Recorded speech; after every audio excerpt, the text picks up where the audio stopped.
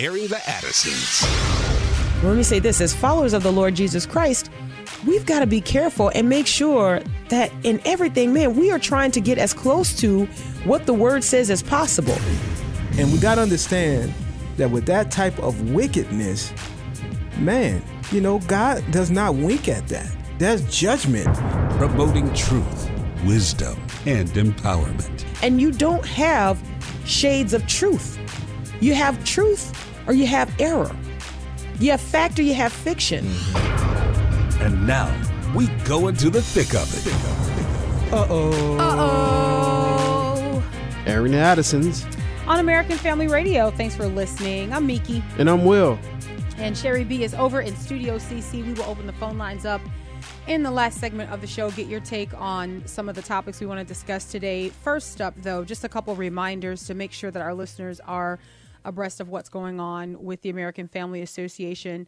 The AFA Town Hall with Abe Walker, Rob, and Alex McFarland, I believe, is happening tomorrow in Rayford, North Carolina at Rockfish Church. I believe that you can still sign up if you go to afa.net. It's a free event, but you do have to register. I know that the space caps at 500. And from everything that I've heard about these town halls in the past, that's not been a problem. So I just would encourage anyone who's thinking about going, if you're in the area and you're thinking about attending this event, go to afa.net and see if you can still register. Again, it's a free event, but you're going to need to register to be able to attend. And then also we turn our attention this week to One News Now, and which is so important. It's so critical as you see what's happening, as far as information goes. Yeah. I was actually, I was watching a documentary last night, which is one of my, non-guilty pleasures, but I don't feel guilty about it. You know, Right. It's just one of those things I don't often get to do because the kids don't enjoy the kind of documentaries that I enjoy. And Right. let's just face it, they pretty much, whenever the television is on, they own it. Like it's pretty much on usually for them. You know what I Right. mean? It's something that they're interested in. We cater to them a lot. I know that when they are, grown, it will be restored to us the joy of just being able to, Right. like we were talking to them. I'm sorry, you guys, I'm on a tangent here, but you listen, so you're used to this. But we were talking to them and I was telling them, just yesterday, I don't expect you to always want to watch the documentaries that start with in 1856. Although That's the good am trying ones. to create, I know, they're the best. Any documentary that starts with a deep voice that says in 1856, and from there, there's going to be information that you're going to be able to take in and you'll walk away going, man, I'm smarter, Anyway, I was watching a documentary last night that was talking about, which we've known this for a while, the conversation around big data and how our information is used and where the various conduits are of that information. And of course, one of the things that was pointed out was not so much that we can ever have privacy, but what we are dealing with is, Americans kind of need to rise up and say, no, you have to pay us to use our data. Our data is out there, and we're not going to return to a place where it's not out there, but you need to pay us for our data. And so it'll be interesting to see how that all goes. But to the point that I'm making about One News Now, one of the things that was stated in this documentary was that companies like Google direct you based on your footprint, which, again, this is something that we know. And so the observation was made that is incredibly lucrative. Because not only does Google send you companies like Google, which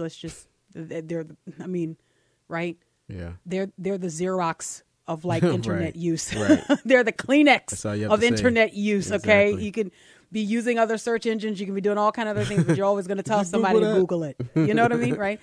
And so anyways, the thing that was really, really startling to me about that was that these companies anticipate what you want to hear or what they think you want to hear or want to read or want to see. And so they allow you to see what they think you should see. Yeah. Yeah. That's how it works. That is so frustrating. Like, they control it. Like they control it. And so when you know that and you think about that, it's one of those moments where, for me, I'm going, I know that. Mm-hmm. But when someone says it, you know what I mean? Yeah. Like when someone reminds me that is what is happening with us, there's just something that just kind of grates on you about that. Anyway, One News Now, one of the things that we want to remind you is that you can sign up to get daily news briefs from One News Now by going to onenewsnow.com. We'll be talking about this all week long. It's just one more of those attempts that we can make at trying to control the information we consume, not letting someone else tell us what we want to see or what we should care about. Mm-hmm. Man, yikes. It feels, I'll tell you, it sometimes feels so helpless, because you think of how reliant we are on these various outlets. And you're hoping that you've gotten, quote unquote, the rest of the story, right. And chances are you haven't, right. So anyway, want to direct you to onenewsnow.com and also let you know that when you're there, you can sign up for daily news briefs, and hopefully get all of the information. Mm-hmm. You know what I mean? Not just what someone thinks you ought to see. So anyways, onenewsnow.com for that. And then again, hearkening back to Rayford, North Carolina, that is happening tomorrow.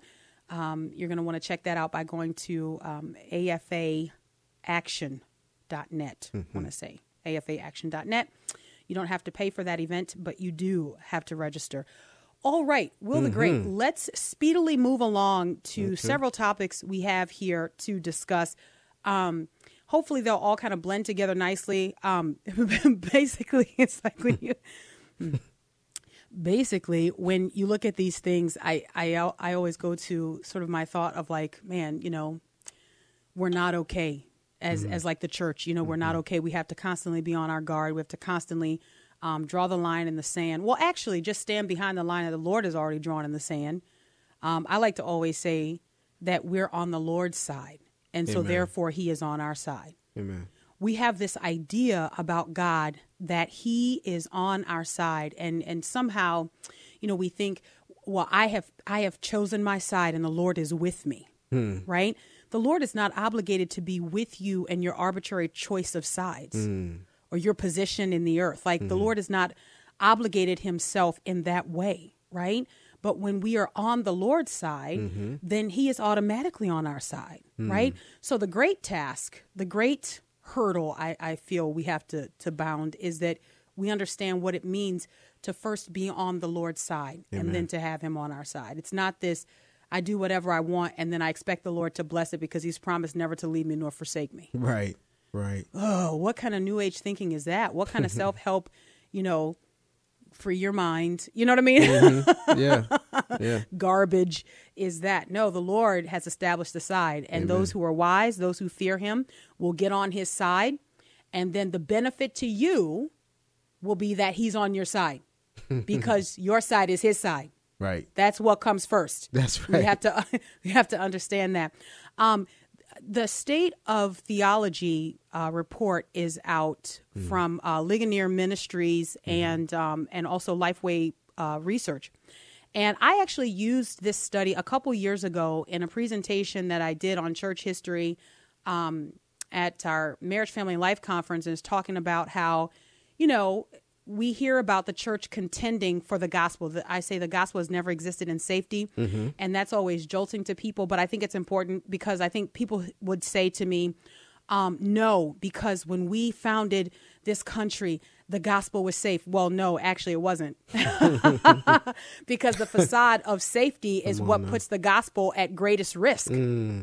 When we believe that everything's okay, we just kind of go along. That's why there was a need for the first and second Great Awakening, because the gospel never exists in safety.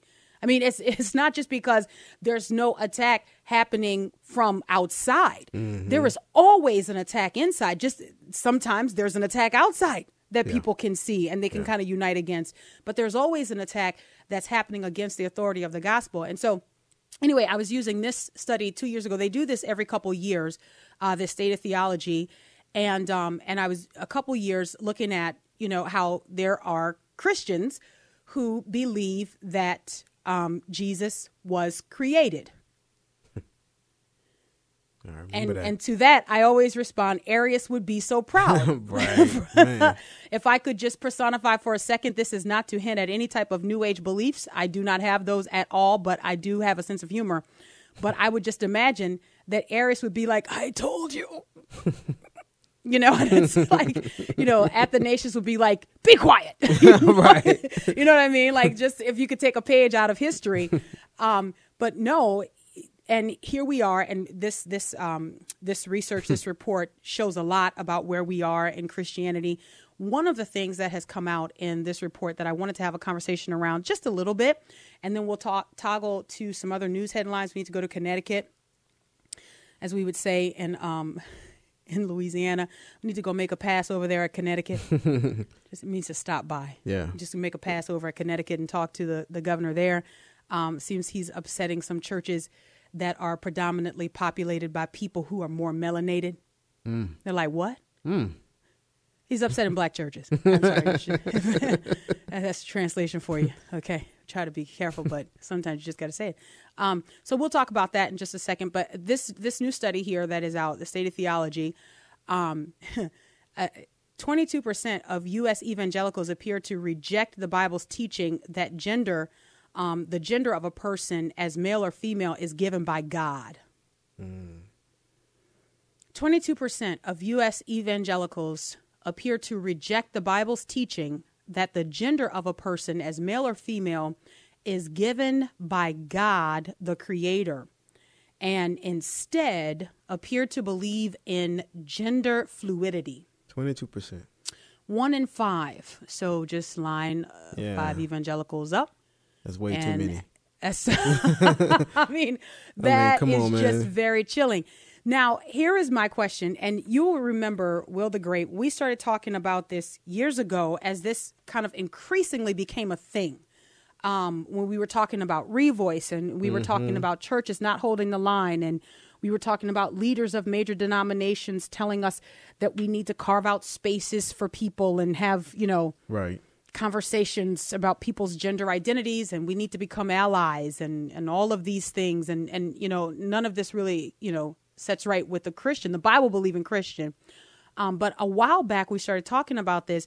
And the big question is, yes, obviously on the surface, we can look at these things and we can say, no, that's crazy.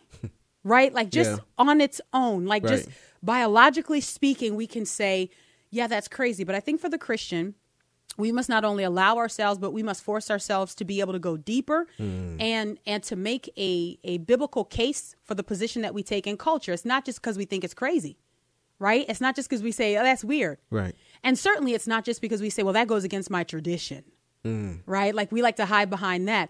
But what is more eternal is to make a case that is based on biblical revelation, that is based on the gospel and the importance of preserving the gospel.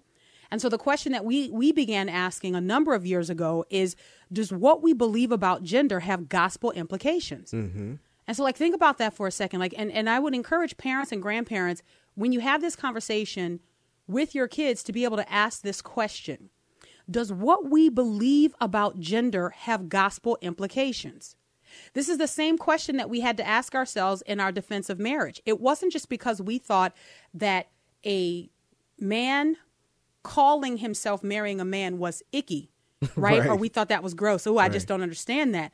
The question was, wait a minute, does this have gospel implications? And as we saw, you can unpack it and say, actually, yes, it does. Because by the time you get to the Apostle Paul defending marriage and talking about what marriage is, he makes the case that it is a picture of Christ in the church. That's right. So it's not just, oh, that makes me uncomfortable. Forget about your comfort. Come on now. Is the gospel on the line? And do we have to defend it? And so when we know that we do, then we can stand up with great certainty and do just that. Same thing with quote unquote gender identity. In fact, we'll make the case today that not only if we slide, as far as evangelicals are concerned, if we slide as it pertains to gender identity, right, then we have compromised the gospel. That's right. We have compromised what marriage is as well. Even if we say, well, I don't support that, but I do think people can pick their gender. You can't isolate these things because the Bible has spoken very clearly on them. Aaron the Addison's American Family Radio. We'll be right back.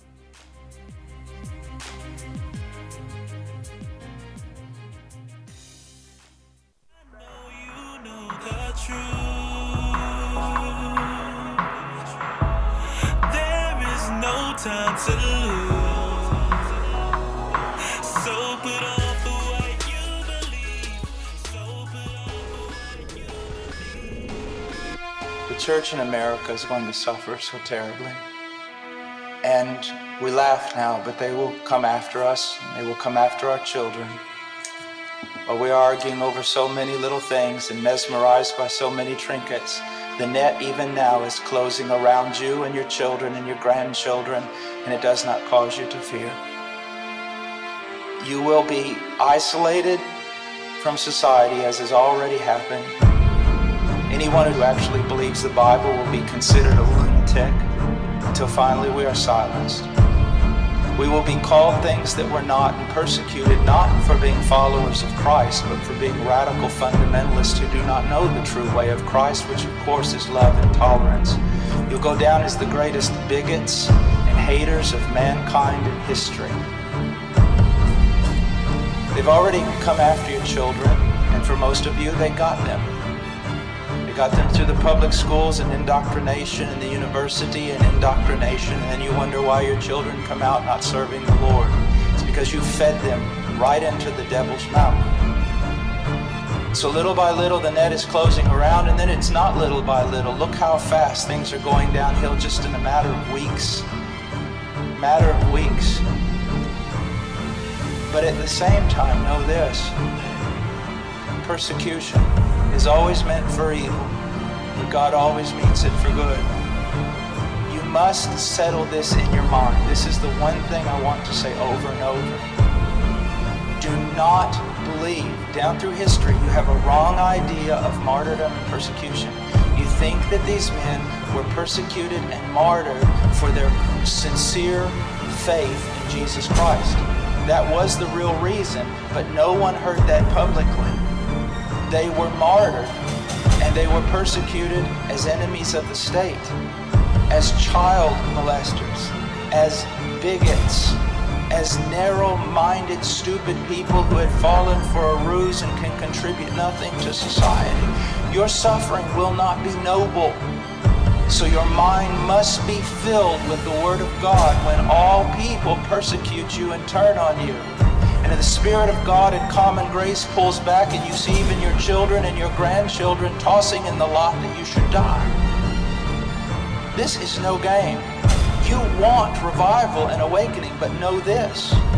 For the most part, great awakenings have come only preceding great national catastrophes or the persecution of the church. God is bringing a great awakening, but I believe that He is raising up young men who are strong in trust in the providence of God to be able to wade through the hell that's going to break loose on us. And it will be on us before we even recognize it. Apart from great awakening, these things are going to come upon you. Be ready to lose your homes and everything. He's calling us to come out of Babylon, to gather, unobstructed by the fear and tyranny plaguing this country. He's grooming his army of priests and building his kingdom by purifying us in the all-consuming fire of his love. The alarm is being sounded and the banner of Christ is being lifted. The call is for Christians to join the resistance, defy tyrants, and kill giants. The kingdom of our risen Lord stands contra mundum. Welcome back to Aaron the Addisons on American Family Radio. I don't know if you're like me. I'm telling you, I find myself having to remind me to take a breath while I'm listening. Man. Breathe. Just take a breath. I'm Miki. And I'm Will, and that was a clip of Paul Washer, but it was produced by Wrath and Grace. They have a project called Contra Mundum, and that was the intro to their project. But Paul Washer, man, the clips and things I've heard from him, he's always been one just to seem like he just gets to the truth and speaks the word of God. And that was powerful. That's one of those moments. That is one of those moments. I tell you, look, we're here. We are here. When we say we exist as a minority in America, Bible-believing Christians exist as a minority in the United States of America, we have got to prepare ourselves for that reality. I mean, when you hear Paul Washer saying, your suffering will not be noble. When you see your grandkids and your kids casting their lots against you, throwing in their chips and saying, yep, get them. They are haters of their fellow men. Again, and this is one of the reasons that I love church history so much, is because it shows us that this is not new to the church. Right? That the Lord has always raised up a standard. He's raised up men and women who will say, you know what, though it cost me my life, I may not have a lot of friends. I don't know if they take this contra mundum from Athanasius, you know, who's saying, who it was famously said of him that the whole world is against him, and he was like, well, then Athanasius is against the world, like, you know, you know, if the whole world is against me and I'm standing on the Lord's side, then I'm against the whole world, and we have got to put ourselves, by daily communion with the Lord, daily feasting on the Word of God, in the position where that becomes normal for us. Right? Like now we've got to be in that place where we're just used to being peculiar. We haven't had to be peculiar. So you got to train your muscles. And we have to train our mind to be there now. That's right. You're not going to get into the situation or into the fire and just say, oh, you know, I'm going to stand. Like you have That's right. You have to be convinced, thoroughly convinced right now, you know, looking forward to like what's coming. We see it. We see it, you know. That's and exactly so right. It's preparing our mind for action. We've got to be in that place where we say, look, we don't need to take a sidebar on this. You know, okay, we don't need to step aside and decide how we're going to justify our, you know, cowering in the face of what we know to be true. We've already made this decision, and this is why we're constantly saying here on Air and the Addisons that we have got to equip our children and our grandchildren to be able to stand. Remember, it is not, look, I am not, and people will say, no, this has come down to a color thing, man. They've made, you know, the good and the bad, and they've drawn the line down color lines. No, they have not. No, they have not. It is based on biblical conviction. That's where the line is. And some people today will call it ideology. And yeah, there's some, you know, ideological lines that can, but the eternal line that is drawn is biblical conviction. Is the Word of God inerrant? Do you believe that? Do you stand on the side of the inerrancy of the Word of God? And then do you live it? Now, because there's one thing for people to say, I believe the Word of God is inerrant, but to not apply that. Okay, you're not going to be a threat to anybody. People don't care about you. Like they can see you coming and all you do is just talk. But if you believe that and then you live that, oh, really? To the dogs, to the wild beasts, to the fire, to the oil, you know, and whatever that looks like today in 21st century America, we are here. And so again, getting back to this 20% of evangelicals, 20% of evangelicals who embrace the concept of gender fluidity, that it is not, that our gender is not established or that our sex is not established, because the whole use of the term gender is a farce anyway. Biologically, our bodies are who we are made to be, right? So forget about this whole, like, you know, the contortionist approach to human sexuality and sexual identity. I mean, it's just ridiculous. In the beginning, the Lord says, God tells us in his word that he made them male and female, that he made them in his image, and gives them specific instructions on how they are to live in such a way that glorifies him, right? That they are to be fruitful and to multiply. So here's the question. And, you know, does what we believe about gender have gospel implications? Well, again, if you are one of those Bible believing Christians, right? If you are one of those ones that are going to be on the outskirts of culture that they say away with them, they're not worthy to live. That's who we are, guys. And we have got to get ourselves in a place where if we don't have that courage, we pray that the Spirit of God emboldens us, right? Because just as the Apostle Paul told Timothy that the Lord's not giving you a spirit of fear, the same is true for us because we have the one Spirit. So it's not going to be true that Timothy didn't have a spirit of fear, but you guys, you have it, and you just walk in and embrace your fear. Embrace your fear. No, what do we have? We have of love and of power and a sound mind. Amen. Right? Amen. Love and of power and of a sound mind. So again, the soundness of mind allows me to see that if I compromise on the creation account, let's think about this, because remember, our understanding of the need for the gospel goes back to the beginning. It goes back to the beginning. So if we could be loosey-goosey on creation and say, well, you know, maybe that's not literal, that they're just male and female. Maybe those were just at the time social constructs, and these become fantasies that we have all kind of bought into. Right? If we do that, then what's to stop us by the time we get to Genesis chapter 3 and we read that there is a literal actual rebellion whereby through this rebellion, sin enters the human genome. Do we believe that, or do we say, oh, God, no, nobody believes that. And then let's go a step further.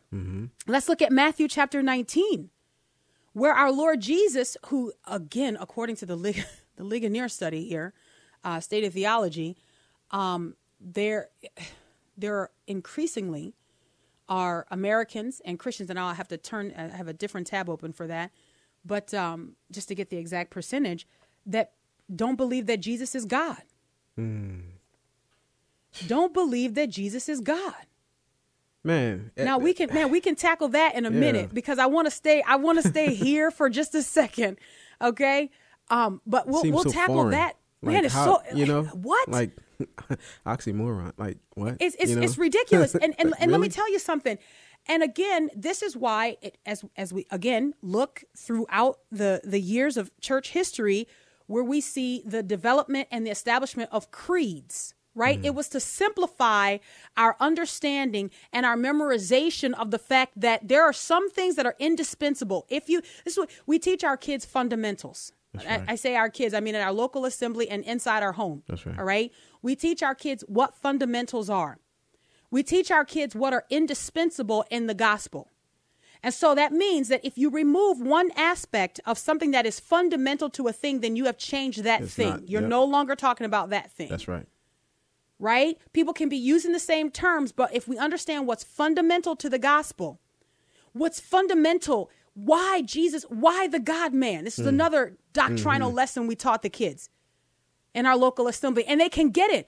Why the God man? Why does Jesus have to be 100% man and 100% God? We have to fuel our kids with this understanding so that when people come along and say, no, Jesus was a great teacher, but he was not God, then our kids also, meanwhile, they're learning logic. They can say, that's illogical. That's illogical. Because a great teacher cannot also claim to be God. Come on. He cannot also claim to be of the Father, which he did repeatedly. So that right there puts a kink in the whole good teacher thing, because now he's crazy.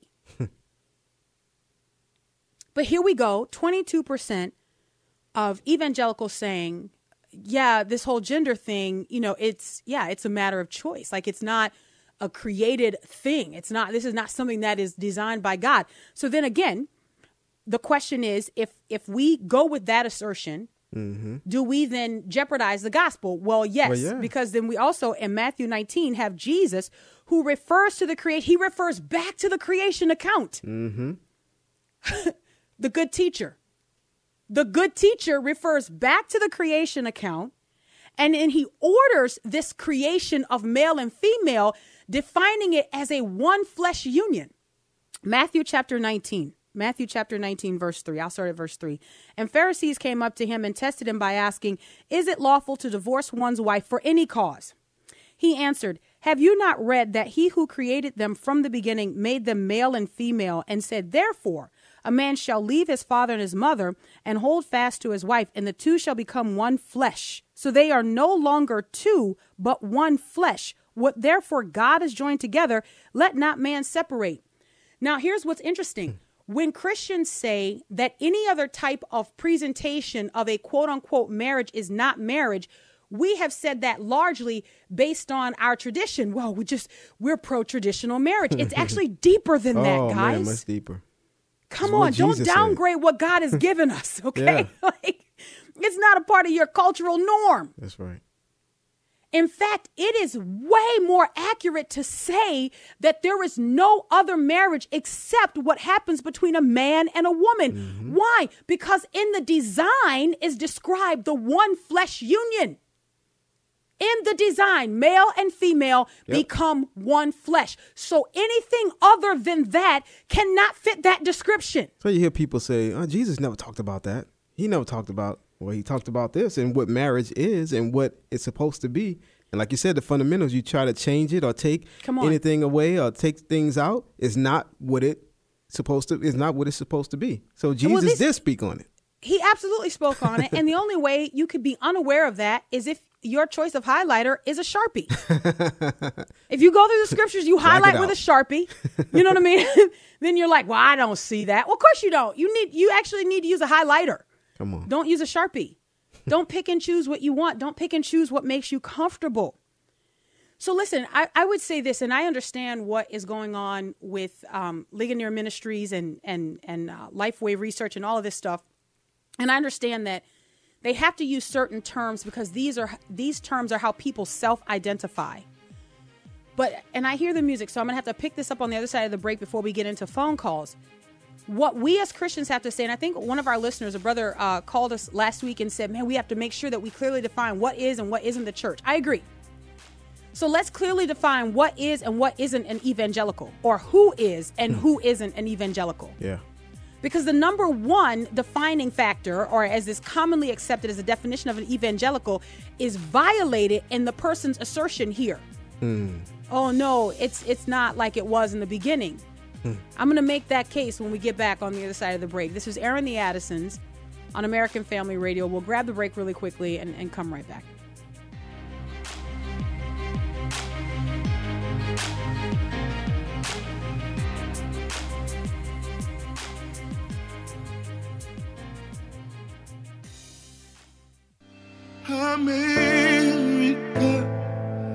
America, God shed His grace on thee.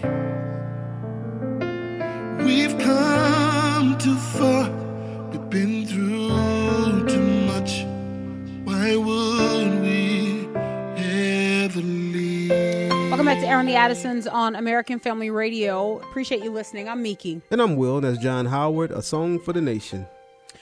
So, Will, you brought it to my attention that there was a question in the Cherubin, our online chat forum. What's going on with Ligonier Ministries? Nothing. Let me clarify my point here. I'm saying that for the sake of this research here, every couple of years, the use of the term evangelical to describe beliefs. Okay. I think that there are some questions that are asked of people that, though they themselves identify as evangelicals, we've got to say that's not evangelical teaching. Right. So that's all I'm saying. I'm not saying that Ligonier Ministries has done anything wrong. Right. I'm just saying it's one of those things of, evangelicals say this. 22% of evangelicals say that gender is not defined by God in the beginning. It's not a part of creation. It is, whatever. I would say then that person no longer gets to be defined or described as an evangelical. And why? And for the sake of this discussion, and for the sake, even post-election, we were having this conversation. What's an evangelical? What's an evangelical? Everybody's scratching their head. We don't know. A couple times. We had to lay it out what it is, because they were trying to turn these beliefs that we as Christians have, okay, generally speaking, they were trying to turn them into a color question. Right. So our response is, no, sir. Right. You can't do it. Because there are also, since you want to do this, there are also black evangelicals and Asian evangelicals and Hispanic evangelicals. Like, stop it with the whole color thing. It's evangelicals. These are our convictions, right? And so, number one, when you look at the definition, because again, we're talking about 22% of evangelicals rejecting that human sexuality, that sexual identity is a part of God's creation. That it is not, there is no such thing as being gender fluid. Let me say it this way. I don't want to be confusing. So Bible-believing Christians, all right, believe that God in the beginning made male and female. that we are made in his image, that he made the two one flesh. The first institution that the Lord gives here is marriage, right? And he defines it, and he has made it such that it is. But now 22% of evangelicals are saying, according to this Ligonier study that comes out every 2 years, State of Theology, are saying that they don't believe that. They believe that gender is more fluid than that. Our question is, does what we believe about gender have gospel implications? Absolutely it does. Yes. Absolutely it does.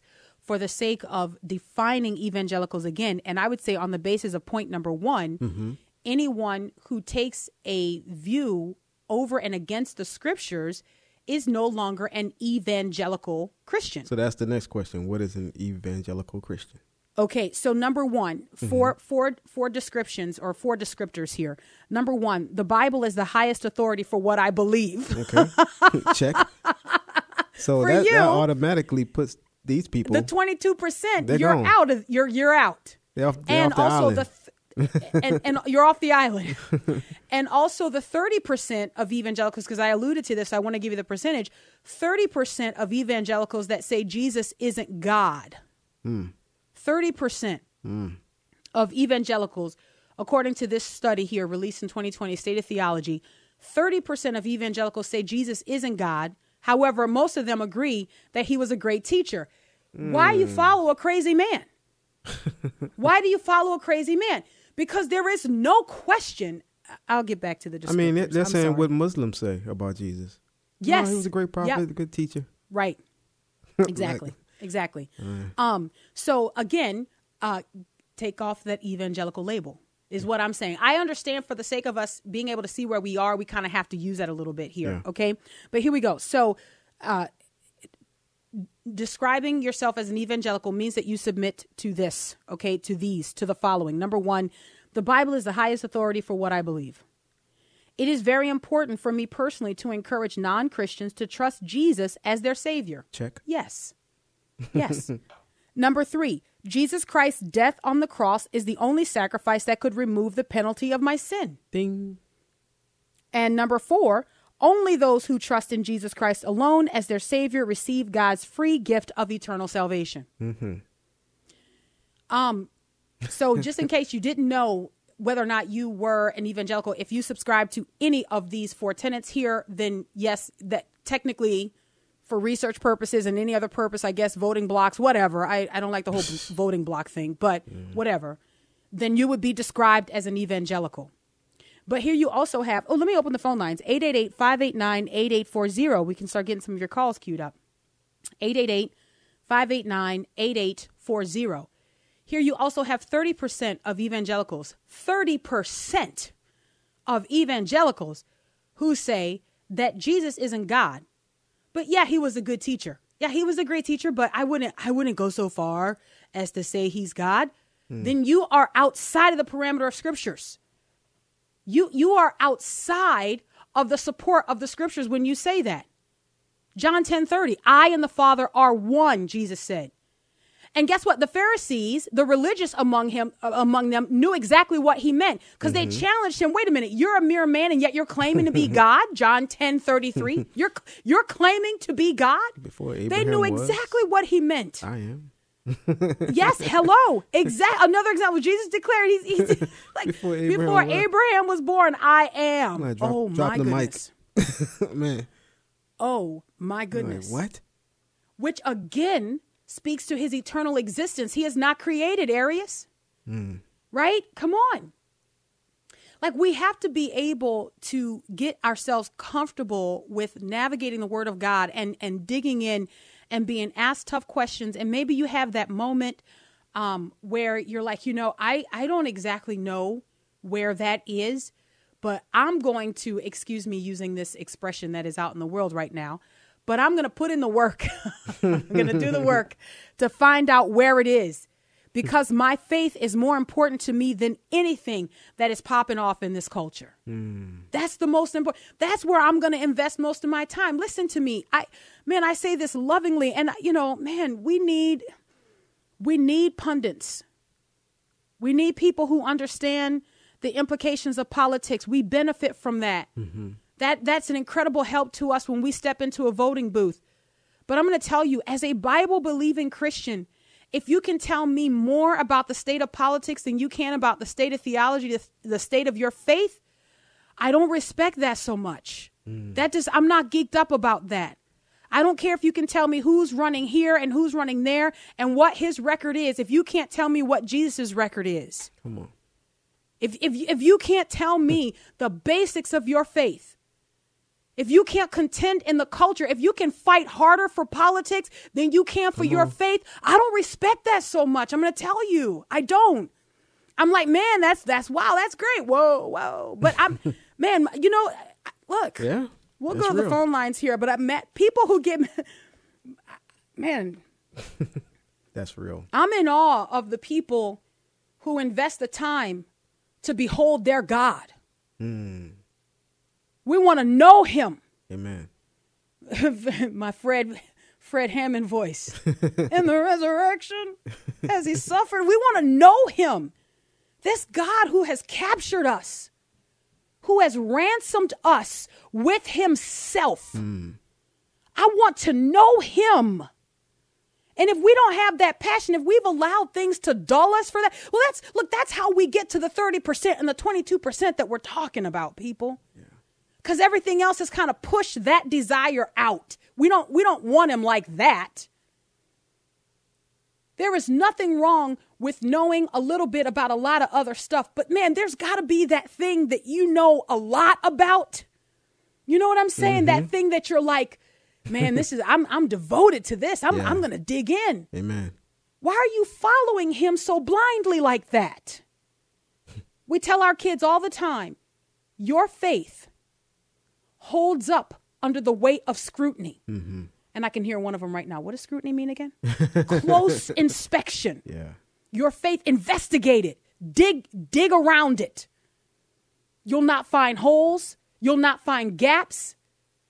You'll not find areas where you can accuse God. You dig around. And look, sometimes the questions are really tough for us as parents. We're like, man, that's a great question. Let us do the research on that, because off the top of my head, I don't know if I'm going to be able to give you an answer that is to your satisfaction. But let me tell you something. The Lord is not bothered by your questions. Amen. No other faith can boast that. No other belief system can hold up under the weight of scrutiny, passing the logic test. All right, let's go to the phone lines. Where do we go first? All right, let's go to Ashley in Connecticut. Hi, Ashley. Hi, how are you? Good. Hello. I just have a couple questions, because you were talking about how if you're evangelical, you only believe that there's a man and a woman, right? We believe that God made them male and female, yes. That there is only male and female, man and woman. So you wouldn't agree with science then? Would evangelicals not agree with science and like everything that's coming out? All the new stuff that we're learning in the past, let's say 20 years about gender? Okay, Ashley, tell me the science. Well, I mean, there's tons of science everywhere. Tell me the science. Give me a few points. Give me a few points, Ashley, to tell me that there is not just male and female. Biologically speaking, scientifically speaking. Some people are born with both genitalia. So what? Oh, wait, hold on a second. Hold on a second, Ashley. You said both genitalia. So are you saying that there's a binary choice for them, male or female? There is a choice whether they decide they want to live their life as a male or they want to live their life as a female. It's up to them. Even with that anomaly, even with that abnormality in birth, the reason we identify it is because there are two sexes. And you actually, Ashley, whether you realize it or not, you said that in your question. So the reason we can identify that this person is born, I think it's called intersex, or with two of the same genitalia, is because we know that there are only two. If there were not only two, then we would have a different category that we put that person in. In fact, the basis for our science depends on our understanding that there's only male and female. Now, I want to move on. I want to be generous here, But even that, what we do, we often grab for like, these are like the minorities among us. Mm-hmm. And we grab at that because we really want to defy God. We want to stand against the wisdom of God. And so what is it that we grasp for? We grasp for those things that we say, well, come on, that really does happen. Yeah. Well, there are some children who are born without limbs. Right. Do we put them in a different category of humanity, or do we say, man, that is a birth defect? And then the question becomes, how do we know, Ashley, that it's a birth defect? Well, we know that because there is a standard that we have come to accept and a standard that we have come to expect when children come into the world, that they are either male or female. All of biology, all of your cells cry out that you are male or female. Changing body parts does not change your sex. It does not. It just changes body parts. I am not a female just because of body parts.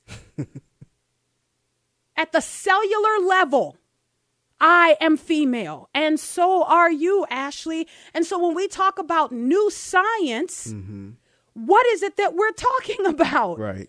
We are talking about new social constructs, and I hesitate to call that science. Yeah. Let's try to squeeze in another call. Will the Great, where do we go? All right, let's go to Stacy in Mississippi. Hi, Stacy.